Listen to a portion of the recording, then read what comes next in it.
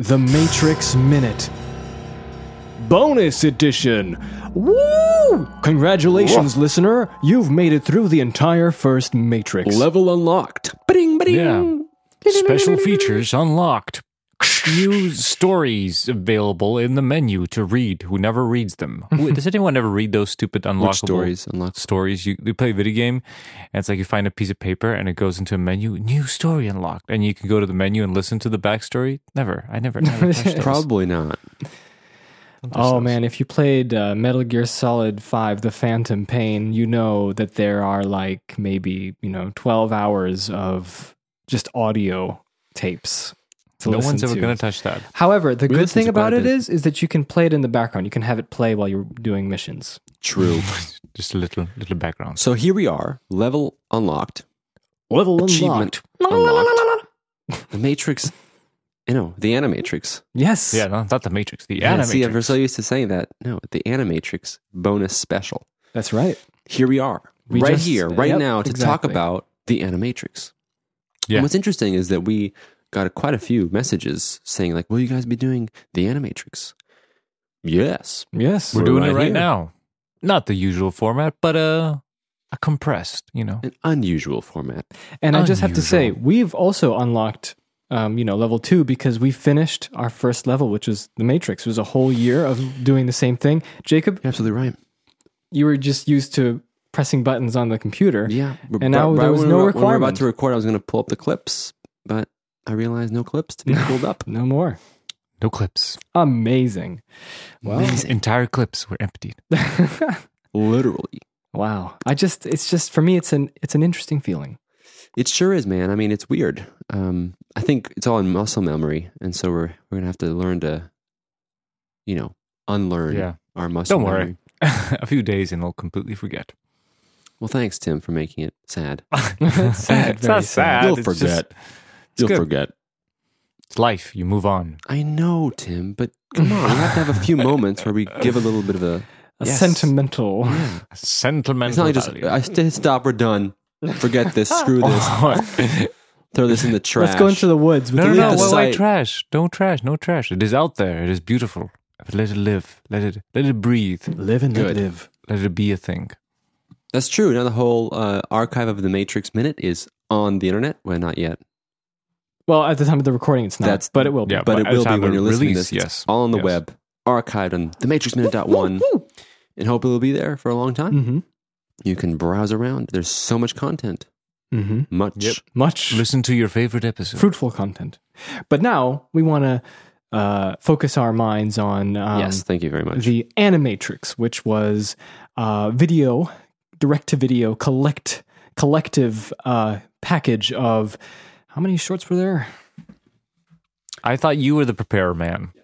It's been a long time. 7, I think. 8, Are you serious? 8 shorts. What is it? 1, 9. 2, 3, 4. Well, if 5, you count 6, the 7, resistance, 8, there's 2. It's 8. If you just pull out the Wikipedia, it's 8. Look at me. I have my notes and Why Wikipedia do you count it at the same time. It's even numbered on the Wikipedia. Oh yeah, you're right. 9. But the second Renaissance Part 1 and 2 we could combine. It'd be 8.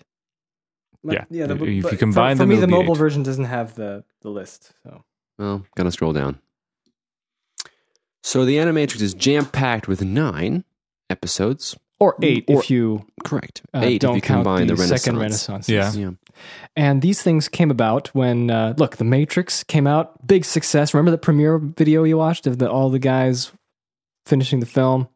Oh yes, we watched it together. Yes. And I think, did we ever link that? Yes, we did. Way early on, a year ago. It was the premiere, and all the cast were there and the crew, and they were talking about like the questions they got asked were things like, do you think the Matrix is a commentary on what the future will hold? Will there be ever a Matrix? Which is just a weird question to ask, I think, at the premiere. Yeah, especially the cast. Yeah, and the cast is like, yeah, or I guess, I don't know. Very useful answers across the board. Yeah. And what were we going with this? Why are we talking about the premiere? Because we're just talking about the history. Yeah, because the movie came out March 31st. It's funny that some of the posters said April 1st, and that's not a good time to release your movie. No, it's okay, you know. But yeah, lots of critics liked it. Everybody liked it. Everybody was in, like it's a sleeper hit. That's another important factor. It did not make a lot of money when it first came out. It actually gained more money the more it stayed out on, in the wide world, when in the cinemas. So at the release, it just kind of built up its fortune. And in fact, like we said once in one of our trivias, The Matrix actually made the most DVD sales ever. Yeah. Cool. More or less, unless I'm mistaken. Because, Unless it's all false. And you're wrong. In that case, you're wrong. But in the other case, you're right. So... Yeah. I mean, it's only two 50, things. 50-50. 50. I'm good with that. I think that's a pretty healthy estimate. And of course, and of course, a year later, the movie was up for some Academy Awards. That's true. I think we talked about that. Yeah, we did. And unfortunately, no awards. Well, it was nominated for Best Cinematography at the British Film Academy. Should have won that. I don't understand why it didn't. It was Best so Picture. good. Should have won that. Yeah. Best everything. No. Just best picture, best cinematography. Yeah. Best music, I'd probably say as well. Yeah. And then 1999 was a really strong year for movies. I mean, I don't know. I mean, I love The Matrix, but it was a very, very strong competition that year. I don't remember. I was 6. I mean, I don't remember. I remember retrospectively, not at the time. I wasn't aware of what the situation of movies, nor what the hell the Academy Awards was. Little gold man. Yeah, but after this, slow motion went rampant in films. Oh yeah. That makes sense. Everybody wanted to do the slow motion, the bullet time. People are like, you can film in slow motion. Yeah. Out of The Matrix. And leather coats and all that kind of stuff. Was born. Yes. And The Matrix is on place 66 in the American Film Institute's 100 Years, 100 Thrills list. That's cool. Hey, by the way, is The Matrix? It is. That was one of the trivia bits. Was that The Matrix was instituted in the what is that called? Library of Congress. Mm-hmm. Film preservation. Yeah. Which is great. I think we should preserve that movie. Everything should be preserved. Well. Maybe yes. Maybe yes. I agree with everything being preserved. Why not? And so since it was such a success, when they were touring on The Matrix to promote the film and stuff like that, the Wachowskis were able to go to Japan where they had sushi, and they were able to talk to and meet a bunch of anime directors and storyboard artists and character designers and so on and so forth.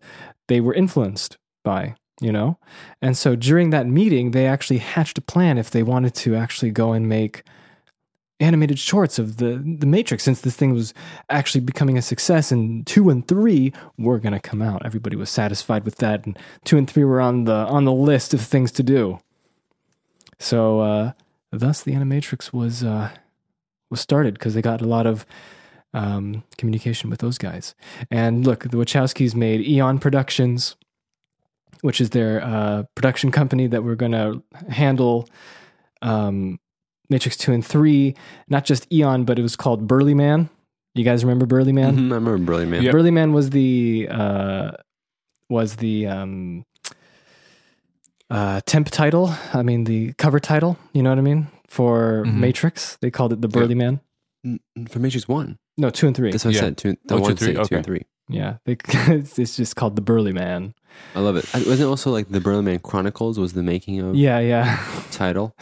And they made a comics company called Burly Man Comics. That's awesome. I think Tim would know because he has the Matrix comics with him. Yes, that is true. And so they made comics, and they got all kinds of great writers to do comics for them, and they made the Animatrix as well. And I have to say, this is one of the first, I think the first, like sort of tie-in that was like a animation for adults kind of thing for a franchise that later on would be copied by all kinds of other film campaigns. Well, I think it was a very interesting idea, because it was essentially going back into the world of the Matrix, but not following the main characters or the main storyline, and sort of giving you a flavor of what other storylines might be like, and of course exploring different styles in animation. So it almost felt to me in a way like a poems. Like a competition, so to speak, Oh, yeah? where you different artists submit different kinds of art styles using the same theme, so to speak. So, that's what it reminded me of. And I think it's a really cool idea because then you can sort of be presented with vastly different ideas, but all tapping into the same well. Yeah, but this is before like the MCU and before, like multimedia projects. They had multimedia, campaigns and stuff. So this was hatched. Usually video games were. The idea was hatched by the Wachowskis. Tim, I can't hear you. Yeah, sorry. I just said, Tim, we're losing you. No, I just said like a lot of times in the video games were used as tie-ins and stuff like that as well. Yeah, true.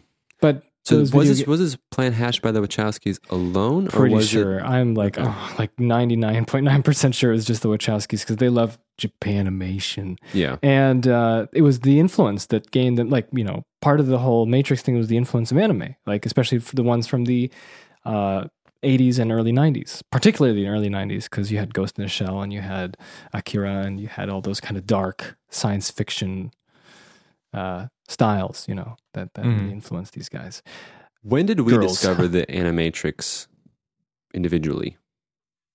I think that we found out about it. Did we find out about it when it came out, or did we find out later? I think it was when we bought the collection. No.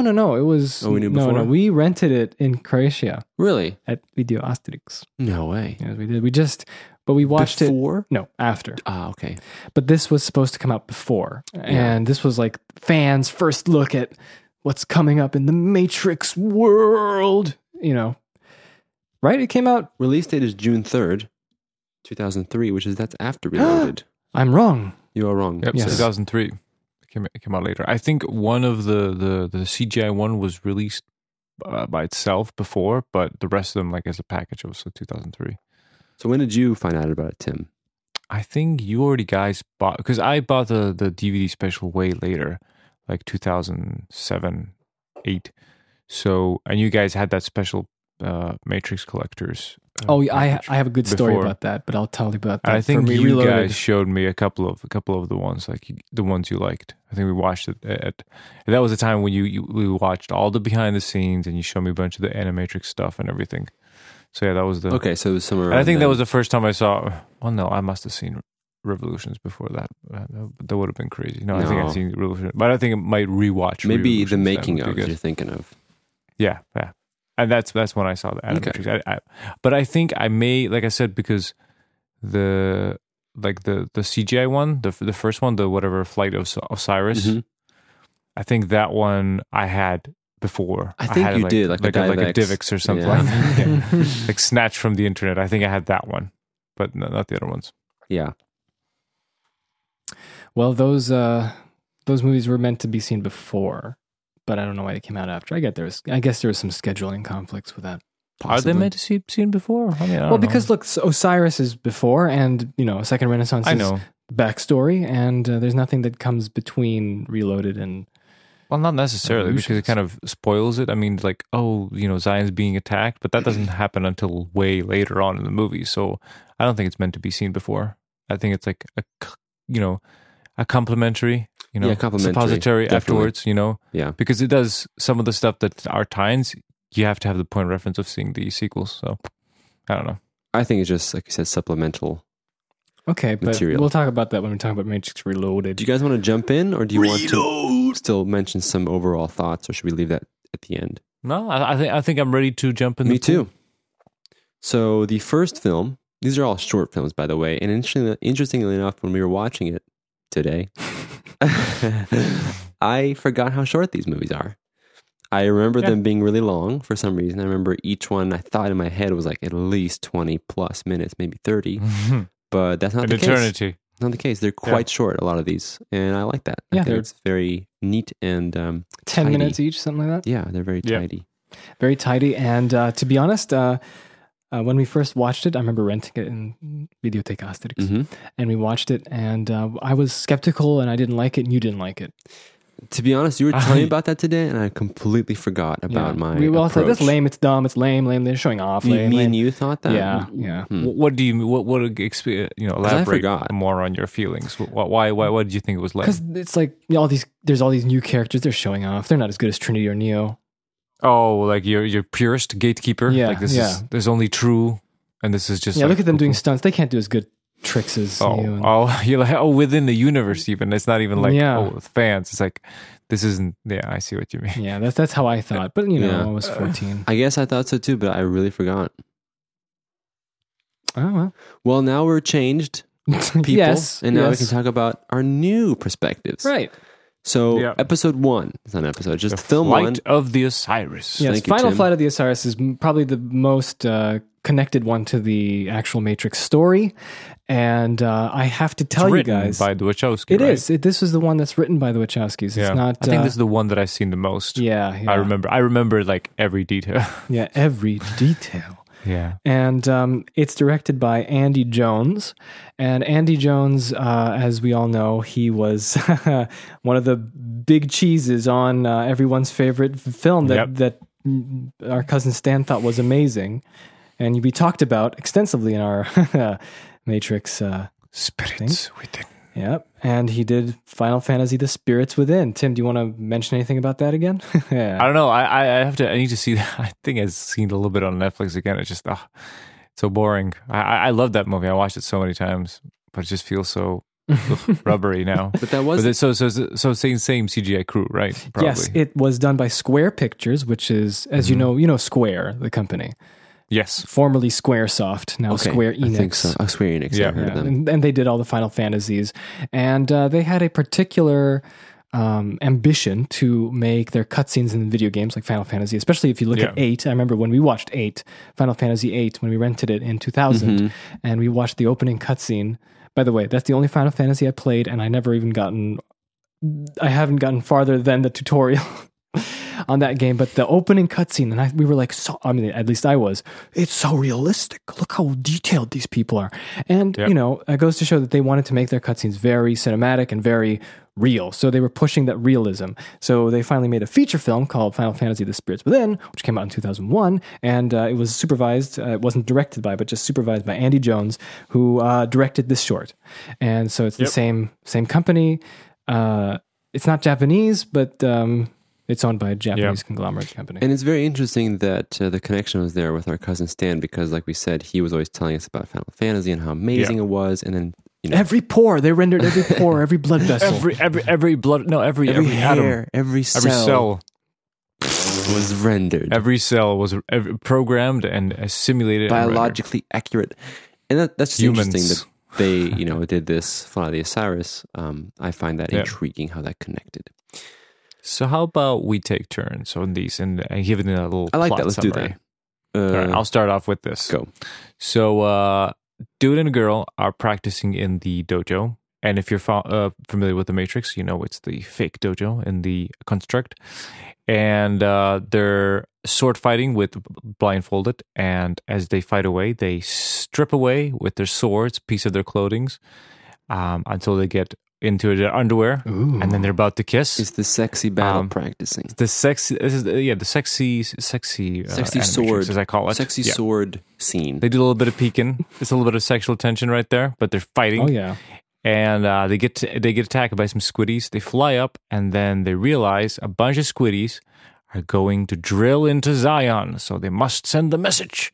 So as the squiddies attack them, they fly and get crashed, while the sexy lady who was doing the sword fighting goes into the Matrix and delivers a package. And her sexy boyfriend is just fighting off the Sentinels with the other sexy people. Yes, the sexy people. A lot of sexy people there, but and this, like I said, this was succeed. She succeeds. She succeeds. She talks to Granny, and then she dies. Everyone dies on the ship. Everyone dies. And this is a tie-in to the actual movies that, somebody gets the message.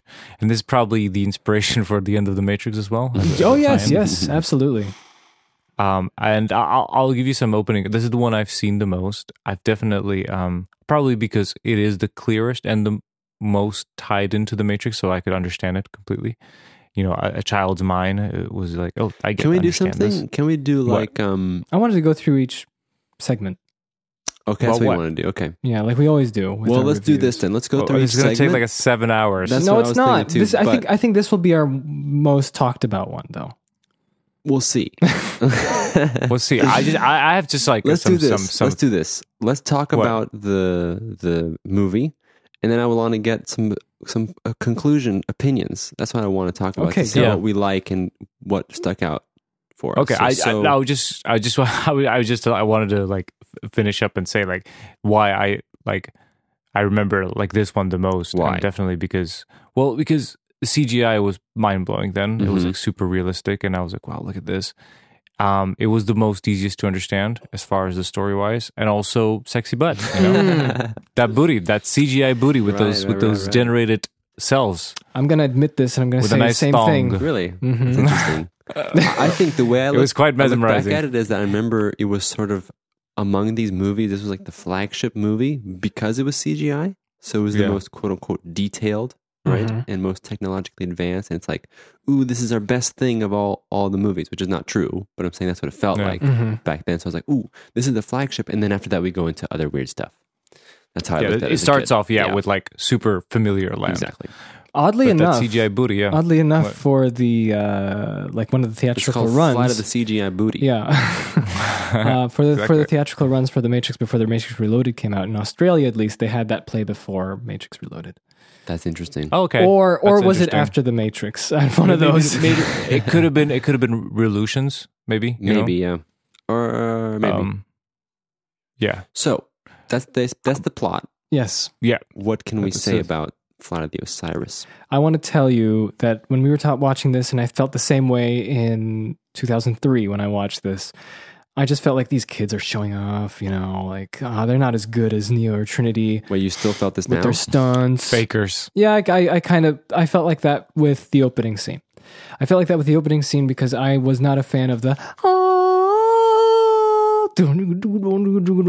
that music, and I was not a fan. Too sexy for film. And Jacob and I agree when we were watching that. Why does it have to be a dojo again? And I thought that. Well, that's what I wanted to say. Was that I always imagined that each crew in the Matrix has their own way of training. I don't think a dojo is at all. I never supposed it was a preset or a default that everyone does dojo battling. I thought that was just the Nebuchadnezzar crew just found that out to be a cool way to practice. But evidently, a lot of times when people make spin-offs and things, they just presume that, every crew has a dojo. Every crew does ninja battles. I mean, but this one is the most obvious one. I mean, the whole crew is basically the Nebuchadnezzar crew. There's just your leader, black guy, and a sidekick chick. There's it's like a copy paste. It's totally copy. It's like the off-brand cheap version of Nebuchadnezzar and everyone. It really is like, and they have their off-brand dojo with the the little flags, with the little banners, with the Matrix codes. I don't know. For me, so I understand. For me, that was totally like late '90s, early 2000s, sort of like cyber crap. But it's like everything's familiar. The ship is familiar. The squiddies are familiar. Everything is like the people they would wear exactly the same clothes as the guys on Nebuchadnezzar. Yeah. So it's just like here's more of this. But I feel like variety would have been better, in my opinion. What? Oh, I mean, but that's what we have the other Animatrix as well. That's true. We're gonna get into the more you watch, the variety gets better. So this is comfort land. Yeah. So I can't fault it too much. So Thaddeus and Joey. Thaddeus is voiced by Kevin Michael Richardson, and the thing about Kevin Michael Richardson is that he's the black man voice in every animated movie you've ever seen. Really? I haven't seen many. No? Come on. Or TV show. I haven't seen many. Okay. Gravity Falls. The Cop. Okay. Oh, animated. Okay, I thought you meant like anime. Okay, I see what animated. You mean. Animated. Yeah. Like in lots of American productions, he's like everywhere. That's interesting. I wouldn't be surprised if he has the most credits. Because his voice is like so I can hear it everywhere, and it's a little bit like the Wilhelm scream at the moment. Right. Yeah. His voice is wonderful, but it's a little prominent there. Right. I wanted to mention this when they were going up to the surface. This is the first time we got to see the surface. In chronological order, I do believe this is before the Matrix Reloaded, because in the Matrix Reloaded, Niobe goes at the beginning. She's like, "Look, these are the last transmissions of the Osiris. The really? machines Okay. are digging," and that's what they're talking about. That's the opening scene. Yeah. You're right. That is right. So this is before Reloaded, I guess. Yeah. And that's why they go up, and this is sort of triggering the whole plot of the second two films. And they look and they see there's so many sentinels up here. What? And then look, a drilling machine. And then the only dialogue I didn't like was when Thaddeus goes, look, 30 kilometers over there. What's 100 kilometers below? 4. Zion. Why didn't you like that? 4 That's kilometers fun. only. Oh, okay, sure. It's written by the Wachowskis. It just felt like a little smarmy. Smarmy? The whole thing felt hilarious written. It's like the B, the B sides. All of it. It's like, yeah, I guess so. But again, I have to say it's very short. I mean, when you think about it, essentially she just goes, "What's so funny?" no, it's like saying it's okay. It's, if it's bad, but it's not painful because it's short. Well, no, I didn't mean it that way at all. I'm just saying that it's interesting to me because, again, I thought it was super long. Yeah. But really, all it is her going to the Matrix. And delivering a message. Exactly. I kind of, Phil was mentioning when he was watching this, he was saying like, "Oh, the CGI doesn't look very good. They look all too smooth and not detailed." To be honest, I have to say, I didn't mind at all. I think the CGI, it obviously isn't up to par to today's standards, but I didn't have a problem with it. I think it worked, and I didn't feel like it was, I didn't feel it was second rate or something. It felt like a pretty decent. Yeah, but there's something about 2003. There is something weird with the animation and sort of the. Tim, wouldn't you agree with me? I mean, I definitely, as I was watching it, you got used to it. It becomes reality, so you don't see it after a couple of minutes. But two things that were like, besides, you can see lower resolution or whatever like that. I think the one that was weird, it was the rubbery movement of people. Mm-hmm. They were way too, just reminded me of video games, like when people are just like so smoothly moving left and to right. The grandma. The grandma was weird. But definitely the lighting was like, I could just, like, when they're fighting in the dojo, like, I'm just imagining, like, Street Fighter 4 better than that. Like, the lighting, like, we have, like, gotten so good at simulating, like, lights and shadows and all those, like, like, bounces and everything. Like, this was, like, very primitive looking. Yeah. But, on the other hand, like, the detail on the faces and skin and the sweat, that was way ahead of whatever was, shown at the time. Mm-hmm. So, yeah. I just wanted to mention when she goes into the Matrix and does the jumping into the. I remember this is funny. I haven't seen this in like 100 years, and I remembered every single move she does. Yeah. Wow. And I kind of like all the like this. She does the split, and then she turns and she holds her head feet. I don't know. I was like, this is like I must have seen like a million times for some reason. I just didn't like when she jumped when I was a kid because it's like, oh, come on, stop showing off. The good guys are real. But we need to analyze this. But I don't understand why is this like because it feels like the filmmakers are trying to promote all these new guys who are stronger and better, and it's like no. Like you're just saying, like in this world, Neo and Trinity are the best. They should be the best. So why come these B-rated guys are doing moves that are cooler than the? Yes, exactly. Okay, when I was a kid, I don't care now. Now it's fine. Now I'm completely cool with it. I actually really liked it when she was going into that electric, monkey gym. I like that too. That sequence was great, I thought, and the moves were cool. And but you guys, I wanted to let you know. Yes. That when she was running into the street with the old lady, how weird is it that there's no one else there? Yeah. No one. No time to render other people. Not even cars. Just blank. The old lady looked terrible. She looked like she was straight out of PlayStation 2. And I will always remember this character going, "Are you kidding? We can't broadcast now." Oh, that's what I wanted to mention. Thanks. Did you guys realize that they're clarification? Yeah, you can broadcast Wi-Fi. Yeah, you can broadcast while you're flying. Because I always thought it was like catching Wi-Fi when they're parked and broadcast. I thought like, is the signal good? Yeah. It's good enough. We can broadcast. But apparently, you can maybe because they were above ground, so the signal was perfect. Oh, maybe. And the guy who went, "We can't broadcast now." That's Tom Kenny. Really? Yeah. SpongeBob, the mayor. Yeah, it sounded familiar. I thought it was. Oh, never mind. I thought it was someone else. He's also John DiMaggio was in this as well. Yeah. Oh, I was going to mention that, but yeah, okay. Sorry. Well, okay. The city of Townsville. That's not Don DiMaggio. No, that's Tom Kenny. Yeah. Okay, and that's it. I don't know what else to say. So it ends as a downer. Yeah, it's sad. It's a sad ending. But again, I think that's what does make it a little more interesting is that, this is like a little snapshot of what's happening with other crews and other people in the real world with the resistance. This is like the most canonical. It's just like, it's just CGI, but if this could have been filmed real people and it would have been just like part of the movie. So overall thoughts on Flight of the Osiris? Did you enjoy it? Did you think it was something interesting? I think it helps the plot of The Matrix Reloaded when we're going to get to that. I don't know. I don't think it adds anything that's missing in the movies, but I definitely enjoyed rewatching it again. I was like, oh, I remember this. It wasn't like, here it comes. Exactly. I think it wasn't, like you said, doesn't add too much, but it is a little interesting glimpse. And since really nothing necessarily, there's not a lot happening except for just one simple thing, it's not necessarily bad. I'm glad what is it, the character's name? Who? She? Jue. I like her, I like her in the outfit with the reds going on. That's right. I really like that too. Like the contrast between the green. Yeah. Very good. It's not just pure black. Very true. Very true. Yeah. So best CG butt of 2003. Correct. Yeah. It's true. It's true. That's nice close up. As they start, like that butt is like always like being sneak peek, like as she does flips. It's like always a little butt. By the way, before we move on, I have found a reoccurring theme through these movies.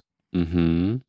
And that is cool chicks hanging out in their underwear. I think every other one has at least one scene when there's a cool girl just hanging out in their underwear. There's like at least 2 movies in this one. What? At least 4, man. Animatrix. Yes. I was thinking the original Matrix. I mean, it's like, Animatrix. All of them reminded me of Alien. That's all. Mm-hmm. Maybe that was what it is. That I think maybe this is a generation of men who went into puberty and they saw Ripley, and they saw that Ripley as she's like packing into that suit, and they're like, in that tiny underwear. Yeah, there's tiniest underwear in the world.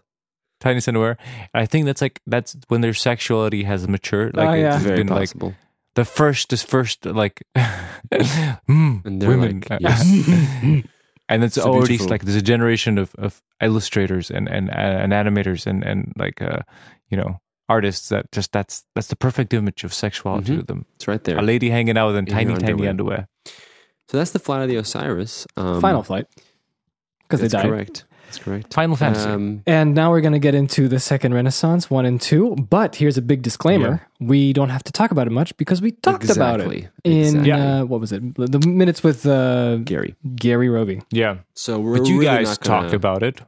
What's that? And I was asking questions because I haven't seen it in years. But now I have seen it. Okay, well, you should then talk about it. Like, what you think. Do we give a description of it or no? Yes, well, it's basically the history of the Matrix, starting from the near future when everything is futuristic and machines and man living together, except the machines are like the apes and narrated by a lady in underwear. Oh yes, of course. You she has a lot of hands and arms. Okay, still one underwear. And basically just talking about how the Matrix started in the war with the machines. It's like Planet of the Apes, but without apes instead we got machines. I was always impressed by this. I thought maybe the brutality and like how it seemed real and everything. Like I was always amazed by this one. This one was one of the stronger ones when I was a kid. Rewatching this, it doesn't make any goddamn sense. This whole story at all. You still don't think it makes sense? No, I'm just saying like trying to pay attention because now we've been to the whole Matrix and I've been thinking about things like world building and background story and how the Matrix got to be besides what Morpheus tells us. And this does not actually add anything at all. It just basically tells the same story again, except a little more detail and more graphic. But honestly, the way the machines think, not explained. The events that don't really make sense. Like one robot is on trial and then all the robots are like protesting and they all kill him and then somehow they're not all dead and they make a city. I don't know. I was watching this like, wait, what? New Babylon. New Babylon and then wait, what? So their money is stronger. So we attack them. No, then they trade with the humans. They trade about, I don't know, and then we scorched us, because when the Matrix came out and when he says, but it was us that scorched the sky, I always thought he was talking about like an environmental thing, like like the ozone and stuff like that. I always thought it was like us humans, we didn't care. No, it was literally scorching the sky. Yeah, I always thought he was talking about that, like it was accidentally. It wasn't like, no, literally, like how it's explained here, because here it's like, Project Dark Sky or whatever it was called. Whatever. I'm just like, I was always impressed as a kid, but now watching it, I was like, I don't know, this is very flimsy. This is not really world building to me. I don't know. That's all. It didn't add depth to me. We rewatched it when we did those episodes. I don't know. I think it was okay. I read a lot of stuff. It wasn't necessarily like you said. Maybe it was a little flimsy, but it's kind of interesting. At least it gives you something. Yeah. Yeah, I like the visuals of the robots looking like humans at the beginning when they're manufactured by humans. So there's these little slaves, like these guys pushing carts up a hill, making pyramids for some reason. Yeah. And then once the machines take charge, they're much more efficient in their designs. Yeah, but I do have to say that what you guys mentioned before, like, oh, why does it have to be things like that through the movie? I was kind of thrown off that. It's the Star Wars effect, when the clone troopers are starting to look like stormtroopers. It's that we have to use these designs. So when they have the big war, there's like squiddies flying around, and then there's like the machines that are designed to like collect people and everything, and then they're fighting wars. Like the big virus things that are like collect humans. Yeah, the harvesters. They're in the war fighting humans. Right. And that's like, to me, it's like, well, like we utilize these designs from the Matrix. Yeah, so put them in the war. Here's one of the things that's what annoyed me, because this one's a little less obvious. It's not like the Osiris one, so it's like, come on, a little bit more creative. We don't have to like utilize every single familiarity. Here's one of the criticisms I have with the machines and their design in the entire Matrix series, and I feel like they really didn't make a lot of different machines. They had a lot of opportunities, in my opinion, even in the sequels, to make like a ton of different kinds of machine varieties to fight the good guys, to at least make it more visually interesting. But it's always kind of the squiddy, and like you said, the harvesters in the Animatrix, and that's about it. Yeah. I mean, there are other shorts that do have a creative approach, and we'll talk about them later.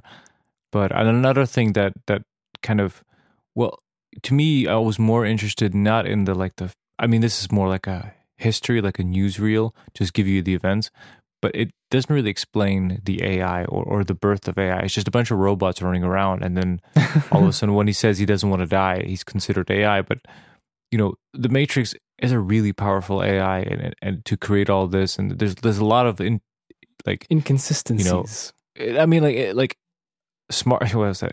Intellect, going on with these machines, but that was never explained. Just a bunch of robots running around like building buildings. It's like there's no transition. I never felt like, how come the Matrix became to be what it is?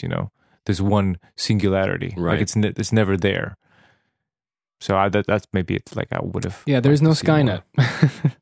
Like it's called the second Renaissance, and Renaissance is enlightenment. It's something when intellect goes like climbs over all obstacles, and that was never talked about here. It was just like people tearing robots into pieces. Brutally. Yeah. Let's kill them all! Well, I just wanted to say that it was directed by Mahiro Maeda, who is a character designer primarily. He's also an animator and a director, and he also worked on stuff like Neon Genesis, Evangelion.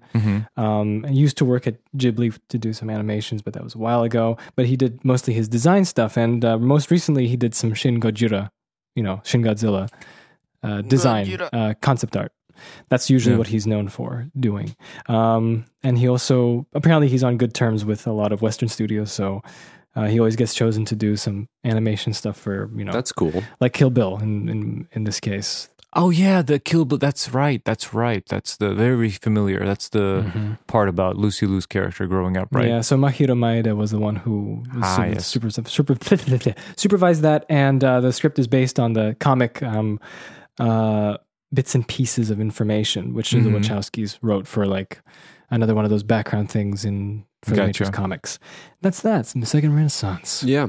I babbled on about this a while. You guys have any thoughts? Not really. I mean, when I was younger, I was always a little bit not afraid, but I was always a little nervous watching this because it was sort of quite brutal.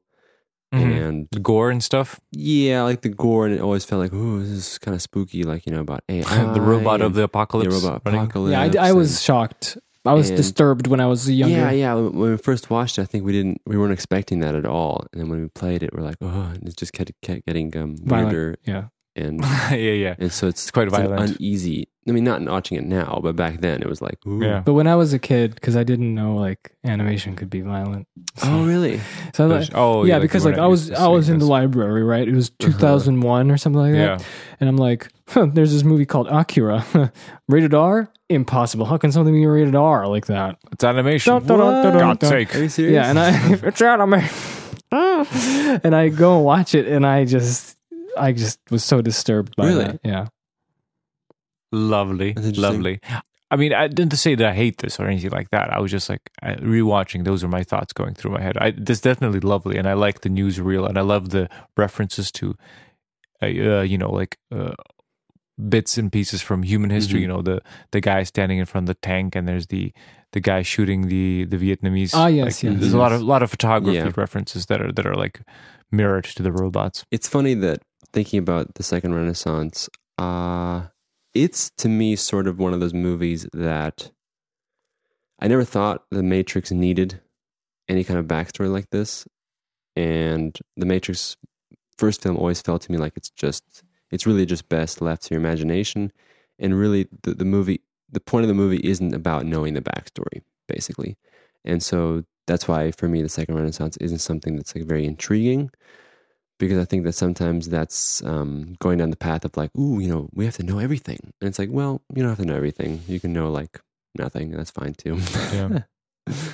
So because it ends up being, like somebody pointing out, look, there's design of the harvester. Look, it was used. Look, it was used. And the thing is like, it's like there's not, you don't have to good do for you. all that stuff. So, and again, I'm also not saying it's not bad or anything. I'm just saying that. Yeah. Anyway, personally, moving on. So what about you, Phil? Yeah. Any final thoughts? I feel like it is kind of confusing when you're watching it, and I did not expect the Matrix history to look like that. And I kind of agree with you that it's better when it's more vague because it makes the world feel bigger. Mm-hmm. And if it were me, I would have restructured the story a little bit. Cool. Mm-hmm. Any before we move on, any particular direction that you would restructure it? Any particular direction? Where would you take it? I feel like there's a lot of stuff spent on. I think you hit the nail on the head, Tim, when you mentioned that they weren't really talking about the birth of AI particularly. They were just talking about one guy did one robot. Yeah, we 166 killed a bunch of cats. What? Killed a bunch of cats as well. Yeah, I watched this on DVD. I never noticed the detail that he killed the cats as well. Yeah. I just thought he killed and I was like he murdered all the cats. Yeah, he did, and squishy squish, and things kind of just progress. And I felt like you could easily talk more about how the machines differed from, like, for me, what was fascinating was them going away to their own place and making their own city, and how this kind of war went from the humans and the robots in the different fortresses, like Age of Empires. More fun. With the gates. That's basically it. I like the symbolism with all, like what you said, Tim, with all the references to actual photographs and stuff, but it feels like it didn't connect as much, and it felt like it could have been better if they made their own original. It was funny. Like, there were all sorts of shapes and sizes of robots, and some were completely useless, like boxes going in the war. It was pretty funny. I mean, I enjoyed it. It's funny to me, but I don't know. Yeah, who knows? I think we can move to the next. Yes, we can. So yes, we can. Okay, so the next movie is called Kid Story. Yeah, it's called Breaking a Habit. By yes, same. I'm pretty sure. Like, it was animated by Shinya Ohira and Shinji Hashimoto. Is it the same guys? 100%. Okay, because it looks very similar to the Linkin Park. Yeah, that's a lovely in motion animation. This was one of my favorites when I was a kid. Really? Because for me it was the least favorite, and I thought I remembered you going, "No, it's not Watch Kid Story. It's dumb." I don't remember. Well, he's a skater boy, so let's not. Yeah, exactly. This is before the skating days. Again, maybe I'm retrospectively changing some things, but I did like the feel of the animation was unique. Very nice, Phil. Split screen iPad. Thanks. The feel of the animation was unique, and it was cool because it was a very simple story, and compared to like we mentioned, the Second Renaissance, this has nothing to do with backstory and history and stuff. Like, this is a very basic, bare bones story about. I can do this one, which is about the kid, from Reloaded and Revolutions, which I realized today was that really well, like I forgot that. It's him. Yeah, I guess you forgot about but, it. Mr. Popper. Essentially, it's a young kid who goes to high school. He's somehow in some kind of chat room or chat conversation with presumably maybe Trinity or someone from Morpheus's crew, asking questions like, because he's dreaming and he feels his dream is more real than the real world. And he's wondering, what's real? Is the dream real? Is the real world real? He goes to school. He gets in trouble with the teacher. His phone's ringing. He gets in trouble, and then he finally decides to pick it up, and it's Neo on the phone. And Neo's like, "They figured out that run." And basically the episode is him running away from agents, using a skateboard, skating through the school, skating outside. He eventually gets on top of the roof, and he goes, "Neo, I believe." And he lets go. And you think, right, he would die, but actually what he's doing is he woke up from the Matrix into the real world. And he ends up at the Nebuchadnezzar. And that's a good thing. Trinity's like, "I didn't know that." And she uses this word that I forgot what it is. Some kind of wakeness, something. Like you can wake yourself up. Self-substantiation. That, thank you. Self-substantiation. Yeah. He's like, well, looks like it is. Yep. And he's awake, and he died in the Matrix. Yeah. And that's pretty much it. That's the whole story. So I think, in my opinion, the movie is really centered upon exploring the visual, artistic side. And that's pretty much it. What do you guys think? I'm not surprised that you like this one. I mean, it's, I was joking about the skateboard thing, but it's obvious connection. But also, he is what, Kid Jake used to be. He's seeking the truth. He's a normal kind of dude, know. And I think at the time you kind of had the haircut as well. And and in the end, it's just about belief. And he takes the leap of faith. And he jumps around and escapes agents. And he's a very honest person. And that this Jake from this guy. Maybe that's how I related to it. Yeah, you never know. Like sometimes it's just subconscious. Yeah. So there's two interesting things about the style. Well, actually, there's more interesting things that I noticed watching it today. Is that the style is very gritty, very unfinished, mushy, sketchy. Trying to imitate realism, but with a distorted effect. Yeah. I don't think this was rotoed. I don't think this is rotoscoping. This is actual, most of it is hand animation. I think so. It does look like it's like rotoscope, over it, and then just like deliberately, because every time there's a rapid movement, something that's super quick. So instead of a motion blur that you would see maybe in a movie, they draw less detail and more mushy. And well, more that's sketchy. The thing I wanted to mention was that when the characters are fairly still, they are more detailed. And like you said, Tim, the more movement there is, or motion, they go completely distorted to the point where they become almost unrecognizable. Mr. Which is Popper. sort of the idea, Mr. Popper. of the animation. Mr. Popper. You're in big trouble, mister. And the second thing I wanted to mention was that some of the backdrops were either photographs or photographs that were drawn over. Yeah. Sort of painted over, which I never noticed very before. High realism. I wonder if this is Australia or not. We were talking about we were debating if that was Australia. It seemed like it. I mean, it's like, it's hard to... it doesn't look like America, especially the chalk and everything. I don't think like whiteboards were utilized in America at that point. Yeah, still chalk. Chalk was used back in the Americas. The back of the Americas. I don't know. I'm not an expert. I'm just saying, I think it depends on the school and stuff. But that was interesting. I didn't save you, kid. You saved yourself. Yeah, Neo's line, he just every time he sees the kid, he says that. Yeah, just get out of here. You didn't save what? I didn't save your ass. Also, it's very interesting for animation. There's any sort of shot is never a sort of like a standard focal length. Like at the beginning when he's going through the city, it feels like a really long ass zoom because there's a like a narrow depth of field, like you're zooming in, like you're spying on someone. And then once the action kicks in, he goes to the school. Everything is at least a 35 millimeter or even like more, wider depth. I didn't notice that. I'm pretty bad at noticing. Which was pretty cool, like because you can see by the lines of the the geometry of everything. Everything's like pretty like bent and circular. So it's pretty cool for animation. It also reminded me a little bit of with some of the shots. Am I thinking maybe mixing this one up with the one with the glitch house?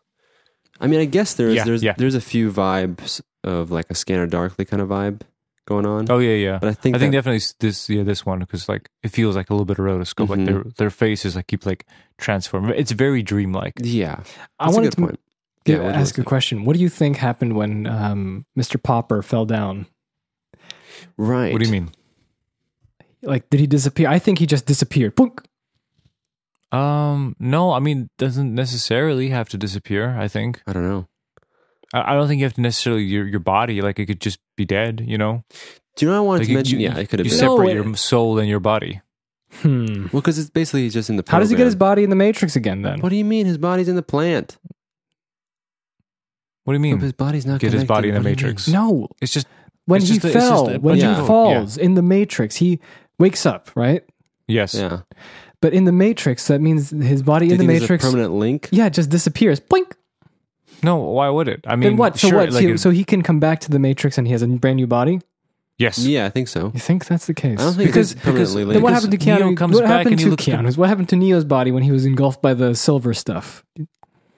Yeah, that's true. Oh, the silver stuff is different, but maybe no. But remember, we talked about the silver stuff that was happening in his head, and I found proof of that. Oh, you did find proof of this.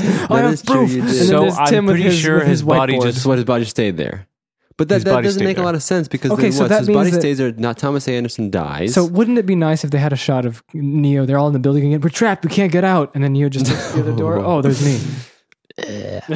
It's disgusting. But no, so you're saying he died in the Matrix, right? And they had a funeral and stuff. I thought. Look, this is my theory. I thought that he just. Why would they have a funeral? They had a funeral. You idiot. Why wouldn't they have a funeral? Why would they have a funeral if there's no body? No, I'm saying if his body was there. This is my theory. Your theory is the blinking out. My theory blinks out. People are like, I can't believe he just blinked out. And the agents are like, don't worry, we'll take care of this. They take them all. It's plausible. They let them all go away, and then they just make a new dead body out of them. Like the Matrix makes a new dead body in the Matrix. Oh, well, it's even getting more complicated than I thought. What do you mean? Why can't it just be a dead body already at the beginning? Why'd I have to make a dead body? Because what if he just blinks out and people don't know? Like, I think there's no point in getting into What do you think, listener? Yes, right, please. Is there a body or is there no body? Because this is special also. These are the questions of our times. This is the point. This is the story. It's he separates the body from the mind, He transcends. Well, this is what I wanted to talk about. Yeah. Is that I like that in these Animatrix movies, they are exploring different ways how people wake up. Or anything different. Yeah. And this is a cool... Some are less, some more. Some less, some more. But this is nice because we get a different possibility of waking up in the real world. It doesn't have to be the classic silver... Yeah, red pill, blue pill. No, it doesn't have to be this. It can be different ways. And I found that interesting. Okay. Yeah, that's program. No, sorry. No. That's Kid's story. That's the kid. Yeah. Sorry. Now we're moving on to program. Phil, I think it's my turn. No, you said the Osiris. You said Osiris. I didn't get to explain anything. Explain. Who did the... You did Renaissance. You just took it over as well. I took the Renaissance? No, Phil was doing the Renaissance. Really? No, I wasn't. Oh, really? Did I? Did you describe Fine, Renaissance? Tim, you do it. I don't want to do it anyway. No. You can do it. program. You can find it. I thought you did the Renaissance one. That's all. Do I want it? Should I do it or what? It doesn't matter. It doesn't matter. I can do it again. No, I'll do it. Okay. So go ahead. Program. This is great because it opens up with the cornfields and the wonderful black and white sort of like very inky quality, and I love it because there's no green, and there's a lot of reds and there's a lot of whites and inky black colors. It's going to take forever. Now, this isn't your review. This is supposed to be the plot. I just wanted to start. Okay, I just wanted to start. I just want to start. We have an opening shot. Just shut up. Okay, stop. I'll do it now. He's going to talk about it for like 3 hours. Try the base. I did a bad job of my description. I'm sorry, but try to do a basic. I didn't synopsis. mind in a minute, Philip. So In a minute. do I have to? Can I reveal anything at all? Everything. Okay, so I don't have to like leave information until a shock moment, so it can entertain who cares? you. Okay, good. No, this is plot summary. For God's sake. Okay, so inside. Why is it so hard to concept? So inside a training program in the Matrix, there's this woman. She loves this ninja.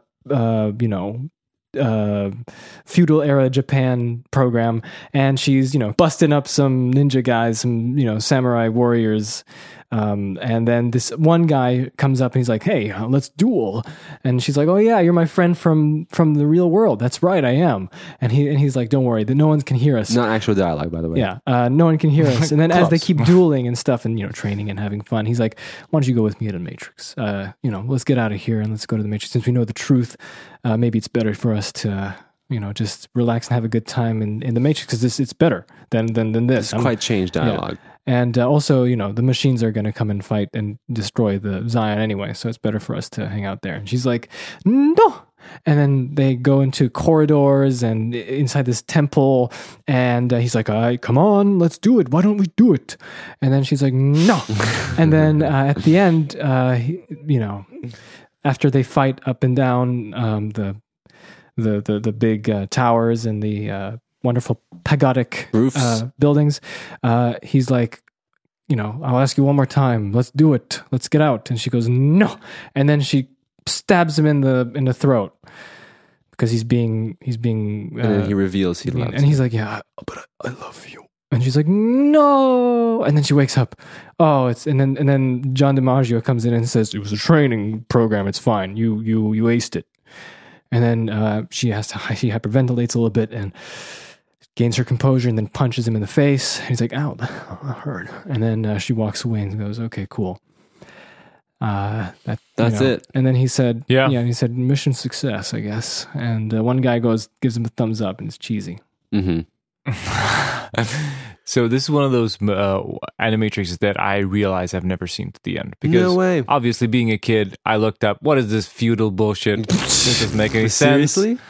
You can't have, there wasn't a Matrix when the feudal times were, and I clicked it off. So this is the twist I've only seen the first time. And to be honest, this is the one that I like the most because of the visuals. I really like this one too, I have to say. I mean, I liked it now. I mean, it's a bit, it goes from something completely different into something way too familiar for me. Like, it was like, but it makes sense. It's the Matrix, and it's good that they have a training ground that's, like this. It's, breeds creativity. Yeah. And visually speaking, I think this episode is very rich. Visually speaking, her hair is like, for any of you who know 90% of her hair. But for any of you who know some anime, this was directed by Yoshiaki Kawajiri, who did Ninja Scroll and Vampire Hunter D Bloodlust, and that kind of explains everything. If you've seen those. I'm sorry. I've seen Vampire Hunter D Bloodlust. It's great. You should watch it. It's cheesy goodness. And it has some amazing gothic castles in it. Sounds interesting. And a guy talks to his hand, and it's so funny. Unintentionally. Anyway, back to the program. And I just wanted I wanted to say that everyone's got their thing. The character design was done by Yutaka Minowa, who is known for all that inky kind of dark shadows look with the small eyes. Yeah. Tiny and big hair. And big hair. I just want to point out before Jake goes on is that after a little break from our theme and the kid, we return to Ripley's underwear. That's right. That's right. This is featured in this one as well. Pure Ripley's underwear. Yep. I don't have anything to say. Try again. I mean, I just loved how it looked like. It, great. And honestly, the story is just Cypher again, pretty much. Well, it's a fake out Cypher. I did like though that they explored a little bit of that possibly there are, other people in, who were freed who, consider these options. And I think it's a cool dynamic because we actually get to see them talking about it and not like Cypher just betrayed him. Yeah. And I think that was a really interesting setting that they had them being in the training program, which was constantly changing around them while they were sparring. And they had this better than a dojo. Had this conflict / conversation, which I thought was an intriguing plot. I think it's kind of funny that I have managed to find a more crazier, leader than Morpheus. This guy actually, Morpheus didn't even do this. He just tricked them once with the agents. That's all he did. He was like, it's fake. It's not the Matrix. But this guy emotional, emotionally plays like with his, what is that? Like pretending to have your girlfriend kill you, and then you're like, it's a test. Oh, you mean the actual? Yeah. Oh, yeah. You know what I mean? Like I wouldn't like be happy after that. I would leave. I would go to the Matrix. Like the Matrix is good. You are evil. These are horrible people I work with. Yeah, abusive. Yeah. Phil Lamar does the voice for Phil Lamar. I know him. Character. Oh, is it Jamaican Bacon? Yeah, there you go, from Futurama. Yeah. He's also in Spider-Man 2, best cameo appearance ever. Yeah, he's in Spider-Man 2, not credited because that's right. But we saw him and we're like, is that Phil Lamar? He totally was Phil Lamar. And he's not even in the credits. It's funny. So it's an extra. Yeah. But I'm glad I watched this till the end, Good. It wasn't very long. I forgot about the twist ending when I was watching. Me too. I was me like, too. oh. I was like, how does this end? So yeah, overall, I think an interesting installment in the Animatrix. Visually speaking, it's very rich, like I said. And and it's short again, which is nice. Makes you wonder about her hair, though. Yeah, her hair is wild stallion. Hair is an animal of itself. It's like, alrighty. So, World Moving Record on is our next short film. This was, when I was a kid, it was my least favorite one because I thought it was so boring. But now I think it's one of my favorite ones. Oh, cool. Oh yeah, this is an interesting. So, who wants? Shall I go or? Okay, so this is a story of a runner. It's not told in a sort of like a what's that classical kind of narration, traditional narration. The story is what is that called when it's all over the place? It's like segmented. I don't know. Segmented, discombobulated, disconnected, non-linear. There you go. Non-linear. That's it's non-linear storytelling. It's about a runner who, as he's trying to break a record, he figures out, just by pure like concentration and everything, he somehow breaks the barrier of reality, but at the same time he also wakes up for a second.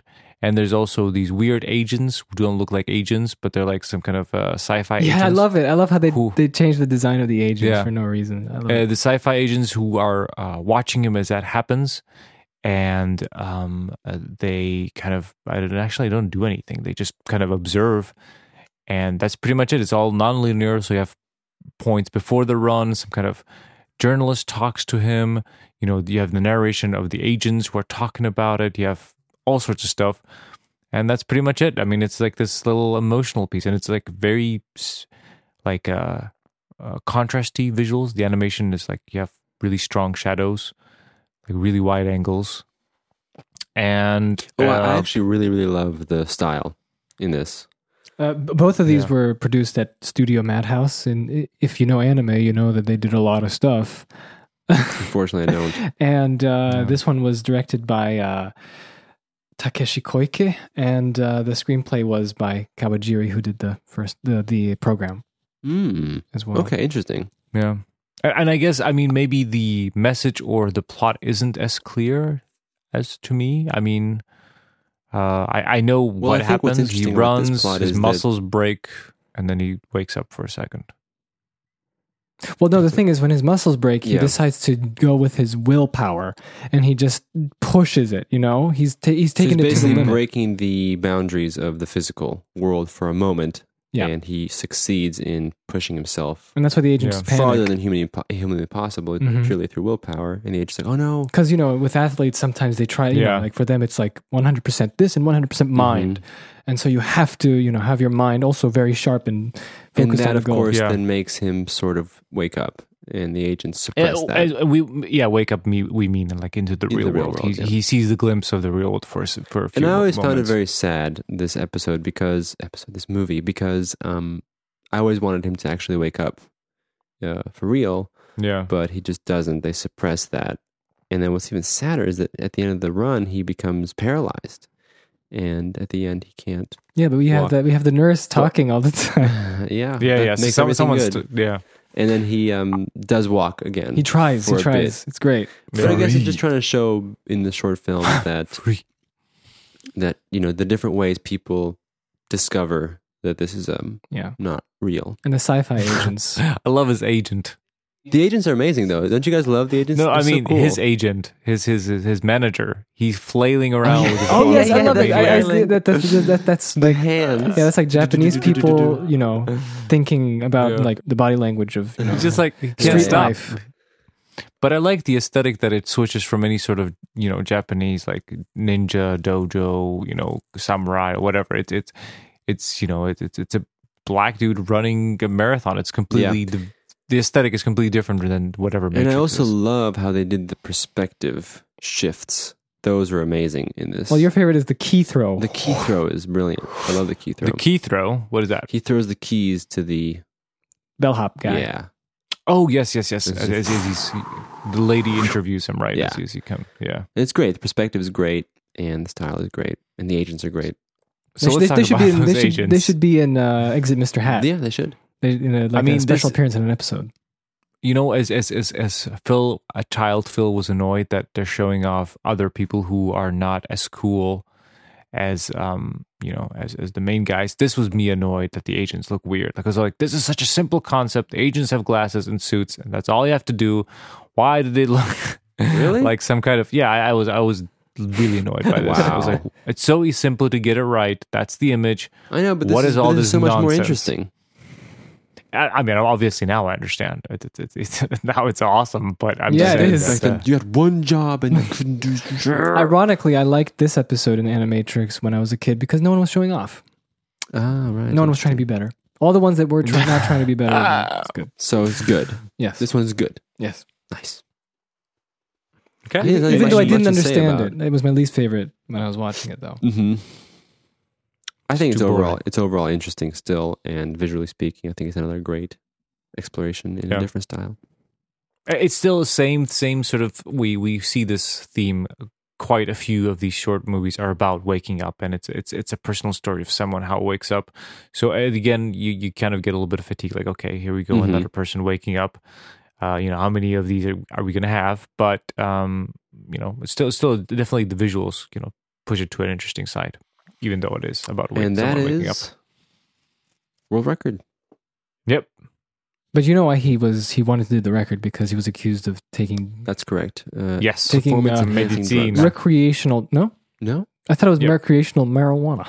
No, not marijuana. It was like doping or like changing blood or whatever. Oh, okay. Why did he hold two nuts in his I didn't know that hands? exists. What is this? The biking thing, the bikers. No. They basically I think they do tests or something like that on them, or I don't know what it is, but they basically have someone who has better like oxygenized blood. They basically change all their blood in their veins before, and it's highly legal. And there was this whole documentary about this. You can change do that? it in their body right before the race, so they're like super vital. That sounds so gross. Yeah, there's a whole like. Wait, that was like the whole. Are you telling me? I'm serious. It was like a whole 2 or 3 years ago. This was like a big whole their thing. entire blood in their whole body. That's as far as I remember. Maybe it's like less, but I know they would just sit there for a couple hours, just like cycling through the blood. And what happens after the race? What, the old blood goes back? Yeah, the old blood comes back. They just keep the blood and it just becomes normal. Oh, really? I thought that blood regenerates. I thought it gets discarded and no. I mean, I'm no biologist. I'm just saying, like they just got like better blood. That's all. That's gross. It's like Metal Gear Solid 2. That is really gross. I didn't know that. Yeah. I do that. Anyway, wow, that's weird. But yeah, he was. We learned something on this podcast once in drugs, 10 I episodes. think was the accusation. So he's like, I'm going to show them that's not true. I'm going to beat the score. Why does he hold the nuts though? The nuts. That's a good question. Thank you for reminding me. What's up with the walnuts? What is this? His nuts? Is this supposed to be symbolism? Why? Like his manhood is taken away from him. Maybe. I don't know. He likes the nuts. He drops the nuts as well. I don't know. It was so important that that she picked him up for him. Picked him up. Oh, maybe. Who knows? Like whole walnuts or whatever. Yeah, weird. yeah, walnuts. Yeah. So next story is Beyond, and this is the longest. Maybe one of you guys can describe it because, to be honest, this one I was wasn't really super focused on. Well, okay. So in Beyond, we're in Japan, clearly, and it's really hot there. And this girl's looking for a cat because the cat ran away. And then she walks into a abandoned building area with an abandoned building, and there are a bunch of kids playing around, and she figures out, why are they playing around like this? And then we find out that it's magical things happening, like the kid throws a bottle and the bottle breaks, but then it reverses and goes back into his hand. They jump down 2 stories, and then whoop, they're suspended in midair, and they have a game about it. And then like birds burst out of the ceiling, stuff like that, crazy stuff, stuff that never would have normally happened. Right. And basically, what seems to be 3 hours go by as she explores different facets of the house while looking for a cat, and feeling a little bit pleasant at one point, like sort of like kind of high, and with with the kids as well. So they're all like in this bliss of this house, but in the background, the comically large, cartoony what would you call it? Truck comes in. It's a truck, yeah. And then before long, the truck comes in, and their contamination unit guys, and they take the kids away and take her away. At least she found her cat, but then they just spray down the building, and the agents who are there as well tell them to relocate the glitch zone because it is in fact a glitch zone in the Matrix. I guess they need little glitch zones in the Matrix to handle glitches, and that's where they put it. And then they take it away, a different location, and then the kids try to come back to the same place, but it's a parking lot now, and there are no glitches anymore. Riveting. This is my favorite one of all. Yeah. I absolutely adore this one. I watched it again, and I was like, this is a Tim style so one. Good. I like it because it's so disconnected from any of the epicness of waking up, squiddies, the AI. It's completely disconnected from whatever the main plot is. Absolutely gone. Mm-hmm. None of those big ideas or whatever that Matrix is about are here. And it's just like a little part of what the Matrix is, that it's not a real world. It's a virtual world, and of course, in virtual world, like any system, you have glitches, you have bugs, you have things that are not working properly. And Phil said like they had a glitch here. No, I think it's just it's an accident. Like even the great AI of Matrix can't keep everything 100% running, and it's just like it's just a place that's just messed up. And then there's a system you see from the point of view of like a computer scanning the city. And they just find this place and they go fix it. That's it. There's a program that keeps going checking if everything's working fine. But before I check it, a bunch of kids enjoy it, and they don't wake up, they're nothing. They just have a great experience of experience the weirdness of the glitches. They call it a haunted house, and it feels amazing. I love it. I like it too. I like it quite a lot. Ripley underwear in this one as well, and she's on the phone. She's in her Ripley underwear. Yeah, they're loving it. Those animators and creators. I like what you guys are saying, and I like the concept and everything, but I had a harder time getting into this one. I was zoning out a bit. It's mostly about the feeling. Yep, yeah, exactly. I just love it. That's what's cool about these things. I like that too. This is directed by Koji Morimoto, and he was prominently, Jacob's eating chocolate. He was prominently do you guys think I'm ruining the production? Yeah, one of the many animators in Toshiro Otomo's Akira. But he was just doing the animation for it. And he did a pretty good job. I like it. I like when you can watch movies with just feeling and the plot is minimal and it's just exploration. I like that. Yeah. Yeah. And there's like no green. Did you notice like most of these are... No. This one's like, there's no grading. There's just like pure like anime look, like realistic lighting on backgrounds and then characters, like in minimal lines. That's it. There it is. Can we go to the next one? No, but I just I just wanted to... Keep going. Okay, Keep going. I'm sorry, I have nothing much to say. I like... So what's the symbolism when she cuts her finger? Nothing. This is like the second time this happened. This is the weird like samurai land. She does the same thing. She got to, I don't know, there's blood always dripping. Samurai Land? I don't know. It doesn't matter. Just blood dripping off. Just blood. There's always blood dripping. I like these kids. That's what I want to say. Yeah, the kids. Did you notice that the voice actress who was doing the kids, pretty much the voice of Phil and Lil from Rugrats? I never watched Rugrats. Oh, okay, then never mind. Forget it. Audience, did you know this? Well, now you do. Yeah. And I love that the kids keep appearing. Like there's 3 kids at the beginning, and then there's like a little girl and then one more kid. It's awesome. Like you have no idea who these people are. Yeah, They just keep show up. popping up. No explanation. Just kids. That's what they do. That's kids. That's great. Yeah. And now, Enjoying the Matrix glitches. Now we're into the next one. Okay, so this is a detective story.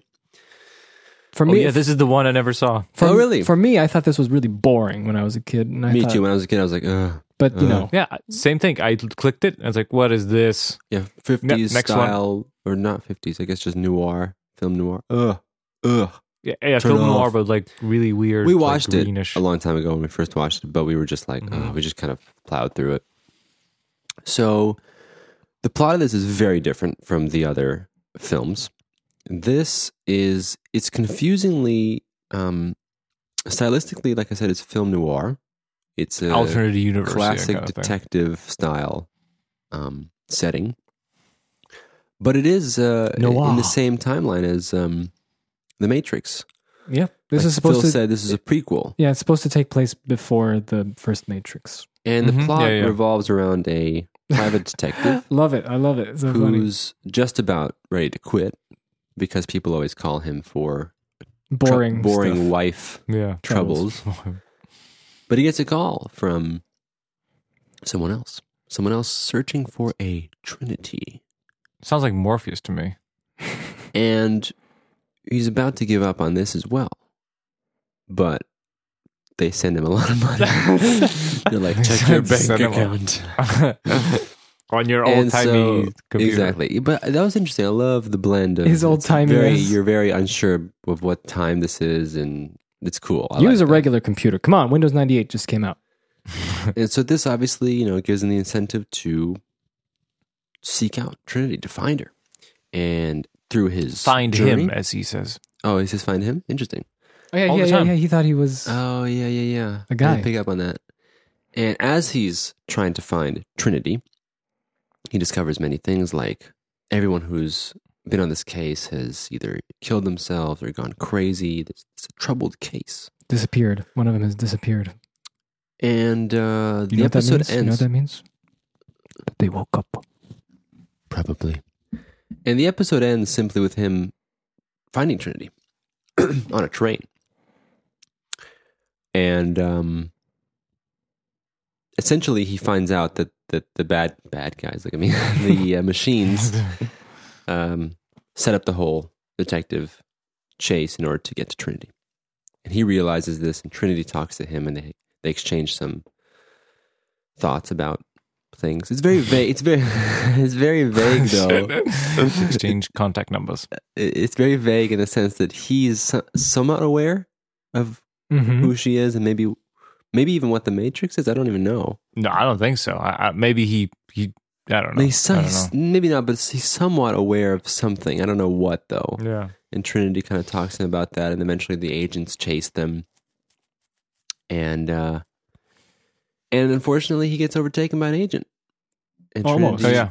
And Trinity He's almost, getting taken over, and then Trinity shoots him. Trinity shoots him. I must say, I completely forgot about that part. Really? And I was like, oh no! Yeah. And she shoots him, and that's the thing that she said. She said, for what it's worth, she said that she thinks he would be ready or something. So she was talking about, I think, him being freed or something. And that's pretty much it. And she leaves, and then he encounters the agents. And he points the gun at the agents. Has a smoke. And it has a smoke, and it comes back to the intro, right? The line. A case to handle cases. And that's it. And Classic film noir. What do you guys think? I liked it. I liked that the backgrounds were kind of like photographs that they put together. Really cool. That was really cool. In the grain. Definitely different Visually, art it style. was really, really nice. And even stylistic, it's like this reminded me of a lot of Max Payne. Max Payne. Because the Max Payne had like those like animated like comic strips, and the snow was identical to this. The snow, yeah. Like this, like the shots of the shots of the city with the snow at the docks. Yeah, and the Alice in Wonderland stuff in the chat rooms with his fancy steampunk chat. That was cool. I really the Red Queen. What was that, like Trinity's who alias was that? before? The Red Queen. I guess so. I guess it was like trying to be like, oh, more Alice in Wonderland stuff. Let's use that. White Rabbit was used. Let's do that. I mean, a lot of this was like very like, pointing to whatever existed in the world. It wasn't really. I mean, instead of like pulling out something out of his belly button, she pulled it out of his eye. Oh yeah, that's right. The little gun. Yeah, a little sucker. I thought she was gonna like suck out his eye. That's what I thought. I was watching like, Trinity, what are you doing? It's like Trinity looked good. She looked like Carrie Ann Moss, now you're right? seeing 2D. What? Trinity looked like Carrie Ann Moss though. Yeah, I think so. It was Carrie Ann Moss, right, doing the voice. Oh yeah. Oh yeah. Okay. Yeah. And yeah, I think she's like. I'm still confused. Is this before? This has to be after she was disconnected, right? Yeah. Of course. Because I thought when this started, I thought this is Trinity. I thought Morpheus hired this guy to find Trinity so she can be unplugged. This is what I thought where it was heading. But then she comes up with all the black stuff and she's pulling things out of his eyes, so she must know. That's true. I also thought so the first time I watched it. We were going to meet pre-unplugged Trinity. Yeah. But like this is her story, how she exactly got unplugged. But I guess not. This is already unplugged it. Which is funny because I guess maybe they chat, right? They chat from the real world and then they try to meet up, and that's how the agents were trying to bait Trinity. Yeah, to come into the Matrix. Okay, that makes sense. Mm-hmm. I wanted to tell you that this was directed by Shinichiro Watanabe, who also directed Kid Story, but more importantly, he did Cowboy Bebop and Samurai Champloo, and also worked on Space Dandy and all those. Cowboy Bebop in particular, I really liked it. It was a really good show. Yeah. And Samurai Champloo, I heard, was really good too. But also Space Dandy is great. It's like Hitchhiker's Guide to the Galaxy. I recommend anyone to watch. It's funny. He's a cool guy. Trinity has long hair in this. Good. So this must be, she looks better with like long hair. I would say if Trinity is like 30 something in the Matrix, I would say this is like a 23-year-old Trinity. Interesting. So you're saying she was doing Matrix stuff for like 10 years almost? I would say so. It does seem like there's like a, the way that she and Morpheus talk and how that crew is handled. It feels like she's been there since she was. Also, they say they unplug people young. So I would assume. True. Anything else to add? No, me neither.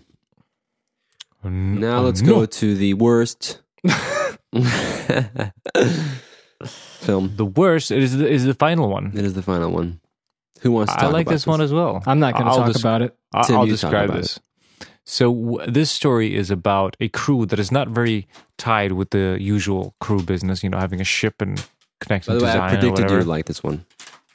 It's fun. So we start off as a lady with a monkey in the jar sitting on the shore of the Matrix surface as two newly designed squiddies that look like little bugs start chasing her, and she lures them in to their lair where these guys are hanging out, which is great. It's not the usual Nebuchadnezzar kind of ship. As they go in, she fights them, and then a robot that looks like them but has green eyes comes out and fights them. And then a curtain opens and a bunch of other guys like, yay, we got another one. And then they try to convince the robot to be good. And this is the whole point. They're trying to get the robots to have free will. Yeah, and it's not like they're going to reprogram it to do their bidding. They want to convince the robot to be good, and then they all hook up to the construct, including the robot and the monkey. Yeah, and that's hilarious. We go through a spiritual journey, a visual spiritual journey, where the robot needs to learn through this, magical drug-filled place about what is good and what is his purpose and what is the inside and who these people are, and to care for them and to come out a good robot. But as he comes out a good robot, more evil robots come to attack. And there's a whole bunch of them. There's squiddies, of course, but then there's like a couple of other cool designs of robots. as they attack. Unfortunately, they all die, except the lady is saved by the robot, and she's unconscious, and he hooks her up to the construct, but she is very sad because all her people died, and she rejects the robot. And then we end up with the robot sitting at the shore where she used to sit. So was that him? Very nicely described. I was really, you know what? In my head, I was hoping Tim would be like, "Ah, God, not this!" Oh, I was hoping I would get that reaction. Also, and I thought he was going to be Ripley going underwear. like, I thought he was going to be saying stuff like, "Oh, look at what do I care what's happening? It's just naked people running around laughing." Well, 14-year-old Tim, obviously. I don't think I ever finished this one when I was a kid, but I did enjoy watching it now. It was fun. I thought it was a sad episode. I mean, they all, like, this is the recurring thing, besides, again, having the Ripley underwear. Oh, yeah, the Ripley underwear. Everyone dies usually at the end of these. Every ending is a disappointment. Except Kid. He doesn't die. That's true. Well, he dies, but there's a funeral, so... Oh, my goodness. Yeah. I didn't realize this. Every ending is a disappointment. In some sense. But everyone dies in this one. Okay, is that even sadder than she gets saved, but she's also very sad. Very it's sad. Like, robot. By the way, the Wikipedia actually reveals some things, if it's true. Give us some reveal on this. It says that the robot plugs the dying Alexa into the Rebels Matrix with itself. Yes. So apparently she was dying, which I didn't catch. Okay, I think I said she's unconscious, but that's what I thought as well. She's dying. I didn't know that. I thought she was alive. And then it says, much to the runner's dismay, when Alexa realizes she's trapped inside the Matrix with the robot, she's horrified and her avatar dissolves, screaming as she clutches her head. And the robot exits from the Rebels Matrix to see a motionless Alexa in front of him in the real world. So I don't know what happened to her. But at the end, it says this, ready? It says, the film ends with the converted, quote-unquote, robot standing outside, looking out over the sea, the same shot used at the intro with Alexa, as the robot pulled her consciousness into his hardware. Citation needed. Okay. I obviously, I think that's a little bit that's author's an interpretation. Interpretation. I don't think so, because... I like the sad robot. That's what I like ending it with. Sad robot. Sad robot. Yeah, but the question is, he will be the one because this person probably made this up. The one for the robots. I was going to say, what do you think happened? So he plugged himself in with her to the construct, and then she sort of was shocked and horrified to be there. But then what happened? I mean, I don't know. I think she's just dying, and he's trying to save her, and he was shown truth in the construct, so he's trying to do the same for her. But I think. So do you think she dies then? Yes, she dies. Okay, good. That makes me feel better, because I thought she was like, I want people to eternally die. in the. I thought she was stuck internally in Simmons with his robot. I mean, that's terrifying. Well, if it cut on that, because she kind of disappears. Yeah, she disappeared. So that's why I don't think there would have been some kind of visual murder. It would have been shown, I think, a little bit more. I think because that sort of implied that she did die, which I didn't pick up on. Yeah, but yeah, that's good. I thought it was more like irony. Like she freaked out because, like they are people who are fighting the Matrix. They don't want to be in the Matrix, and this robot is doing the exact same thing as if we watch the Renaissance or whatever it's called, the history. Like the robots are like, oh, we'll save you humans. Come join our Matrix. Oh, I see. And it's a miniature of that. Like she's dying, but he's like, look, but you can live here in this world with me. And she's like, no, you don't get it, robot. Right. That's a good point. I never thought about that. That's my interpretation. Yeah. With citation needed. Just like this guy in Wikipedia, you should battle him and put that at the end. Yeah.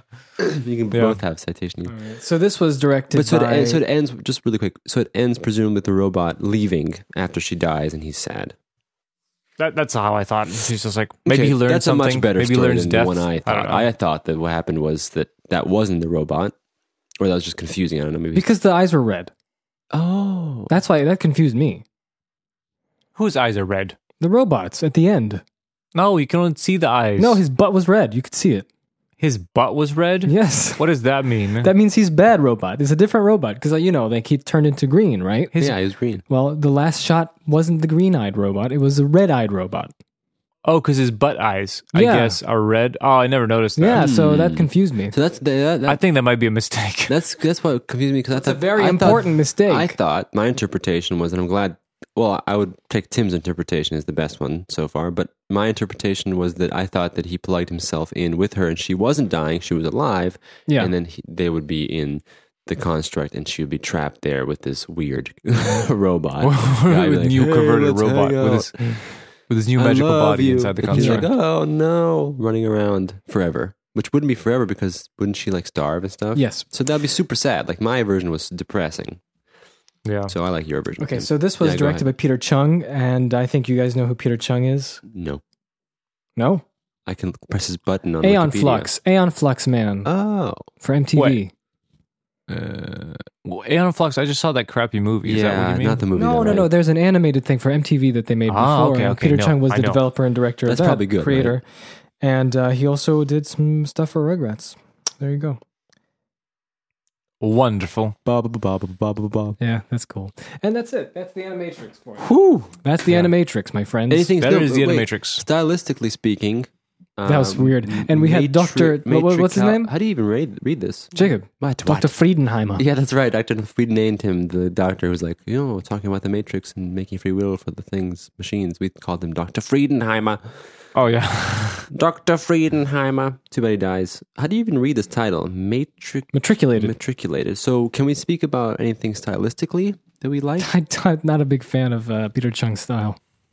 Are you talking about the last one, right? Yeah. What about the real world stuff? Everyone has frog lips. In the real world, I like the real world stuff. There's a lot of cell shading animation. That's interesting. Oh, yeah, all the robots CG, are like cell shaded, like and they're CG. very smooth, and they're like, I like the design of the robots because I didn't. I'm sorry. they have like the little they remind me of Plankton They're from too weird. Plankton. Plankton. And then they switch and they go to like little snakes. I will take over the Krusty And I like Krab. I like the hilarious the little stick up for hands. Get the secret formula. The chum bucket is so lame. The chum bucket. No one ever goes there. Man, would you guys ever eat it? What do you think is the perfect Krabby Patty? Okay, so for me, it was always Wendy's hamburgers. Yeah? That's what Wendy's old-fashioned hamburgers? Yeah, I just picked it and I was like, that to me is a Krabby Patty. That's so what would you say? Like classic burger, right? Is Krabby Patty beef, Dude, lettuce, tomatoes, look, SpongeBob, pickles. There's a whole episode about the order in which you put the ingredients in. So Really? Yeah. Oh, yeah, that's right. Why didn't that Babish guy do it? Yeah, he did make a Krusty Burger. He did? Yeah. He did. Is it good? Does it look good? I don't remember. Oh. I mean, Krusty Burger or Krabby Patty? Those are two I think he different did. things. He had a whole session. What's a Krusty Burger? Krusty Burgers are from Krusty from Simpsons. Krusty the Clown. Oh, no, I'm talking about a Krabby What the hell was that? I think he did a whole a session of burgers from he did a couple of burgers. Okay. And I think the both of them were there. I know the Krabby Patty was definitely there because that was requested. I honestly, for the longest time, I thought there was like a crab burger, which doesn't make sense. No, because that'd be cannibalistic. Well, not really, because the other fish, he doesn't have to eat it. True. Eat it. He have to be So any sacrificed in final his kind. thoughts on the Matrix? It's good. Animatrix? I'm glad It's I good. watched it again. I don't think I would have watched it. It's nice. I feel like this shows the potential of maybe not animated, but you can make a TV show with the Matrix. You can do all kinds of stuff like this. Just a side note, we watched the Blu-ray edition when it's all kind of like mushed together. And I have to say the order is play and it plays everything. Yeah. I have to say it's a bit weird order because it starts with familiar and then it kind of trails off into crazy. And I don't know if that's a good thing. I think it may be a variety, like it keeps going out, in and out and out. I think that would have been better, yeah. Because I think it goes, you start off very like Matrix familiar, but the story wise and everything, it goes very fluid and everything. So you kind of get lost. It's not a strong ending, I would say. Mm-mm. As if you maybe had the kid on the end. I would definitely put the kid at the end. I would put the Osiris at the end. Really? Because that bridges into Matrix Reloaded. But it's also so cheesy and so like non. But guys, there's no substance to that one at all. It's tough to compile. I don't know. Such different. Tim, make films. your order and we'll watch it. Osiris is definitely the best first because it pulls you and you're like very familiar. I wouldn't put it at the end because there's no substance to it. It's just like butts and stuff. I have to agree. But It's just butts and stuff. But the kid is familiar, then, because it's a tie-in, because the kid is in the movie, but also it has substance, Yeah. So maybe I would to add what Phil was saying, I think that this is a good example of how you can expand the the content, not the content, but expand the world building. Universe. I guess not even so much world building, but just like the lore. I like no lore, but I like it in the sense of an artistic exploration of a film. So you're pulling flavors and ideas, and you're experimenting with them. Experimenting. Yes, you're doing exactly that. And that's what I like with these kinds of projects, because they allow artistic interpretation. Yes, I like it too. And again, the great I used thing, to not like the it. great thing When I was a about kid, it I is thought it that was lame. it augments the Matrix, but not in a way that you necessarily have to see it, or it's necessarily an addition, or even that it gives you any secrets. It doesn't give you any secrets. That's good. Which is good. It's you very don't need to do sandboxy. that. Yeah. You don't need to Just do like, that. You let the other kids play with your sandbox. It's like, here, you have a little corner here, and you have a little corner here. And ultimately, it's fun. just more or less just a fun sort of idea to make. And why don't they do that with more films? That'd be kind of cool. They did. I will tell you now. Tell us. Give us the influences from the Animatrix was spread far and wide in the late 2000s. First of all, I know that Riddick had an animated direct-to-video prequel that happened. Interesting. Before the Chronicles of Riddick came out, so this is about the same year, unless I am mistaken, but I'm pretty sure I'm not mistaken. Then there was another 50-50. Hellboy animated one. Which, really? Yeah, there's an animated Hellboy, which was supposed to be before, the Hellboy 2. And then a much more direct one was Van Helsing had a prequel called Van Helsing had a prequel? Yes, animated, like anime, I think. It's called the I London, need to watch that. Or the Paris mission, one of those missions. Does it have the guitar song as well? Bum, bum, bum, bum, bum, bum, bum, bum, bum, bum, bum. And arguably, what Van Helsing is remembered for. Arguably, that awesome song. I want to watch Van Helsing, guys. We should do a commentary of that. No responses there. I did the immediate change of mind. No, is deafening. It's deafening. I can't even know what to say. Arguably, the London assignment from Van Helsing was probably better than the movie. Gabriel. No, I have no heart. It's so good.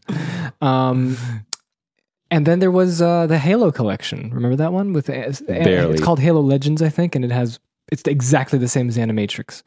It has just anime studios making Halo short films. But you know what the funny thing is that I think this doesn't have to be even limited to animation. I think this can be whatever. Yeah, comic books, video games, little pamphlets, or even short films or something. I don't know. Yeah. It's definitely, I can see it, Wachowski's, after the first movie being a success, they just had a lot of money. Not like, and opportunities for them, but opportunities because everyone's like, the Matrix is great. And they really used it because they did. Look at what they did. Their inspiration is from all the variety of things. And then they could give back. They're like, here's some money, you guys. We love what you do. Here, do more of this stuff. And that's great. And that any artist that is in a similar situation should do the same. Yeah, it's your duty. The more, the better. Yep, the more, the merrier. But the video game wasn't very good. So. Yeah. Guys, I think that we have covered the Animatrix.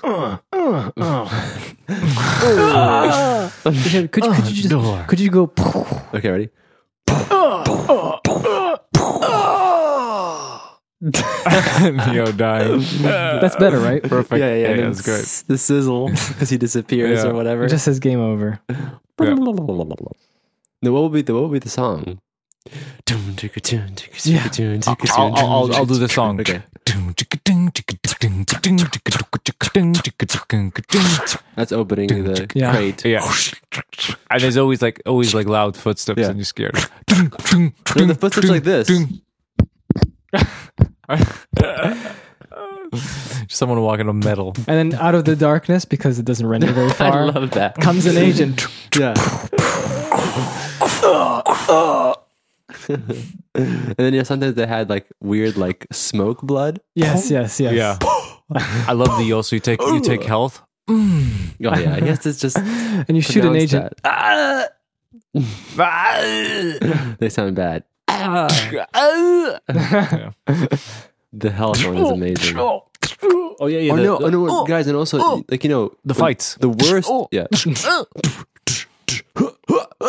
No, the worst is when some games the health is like stupidly food or something. That's the worst. Imagine that, Neo. Well, in this one, it's just like we mentioned before, it's just a rotating code. Yeah, I know. And he takes it, he goes, and he goes, eats the code.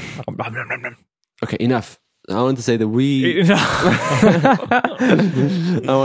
have covered the Animatrix, which is beautiful, great. Brilliant.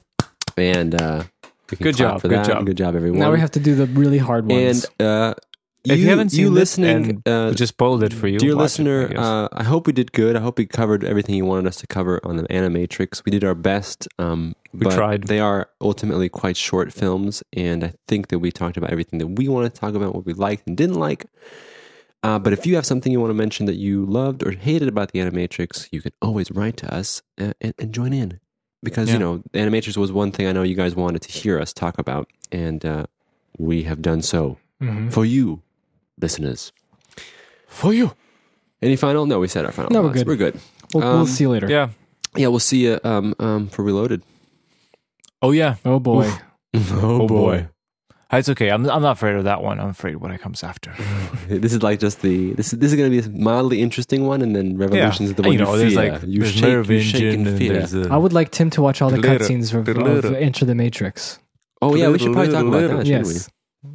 Little Sure. bonus. We could talk about it in the Reloaded. We should. Oh, how about we do a Let's Play? The Matrix will never end. Never. We will keep going on.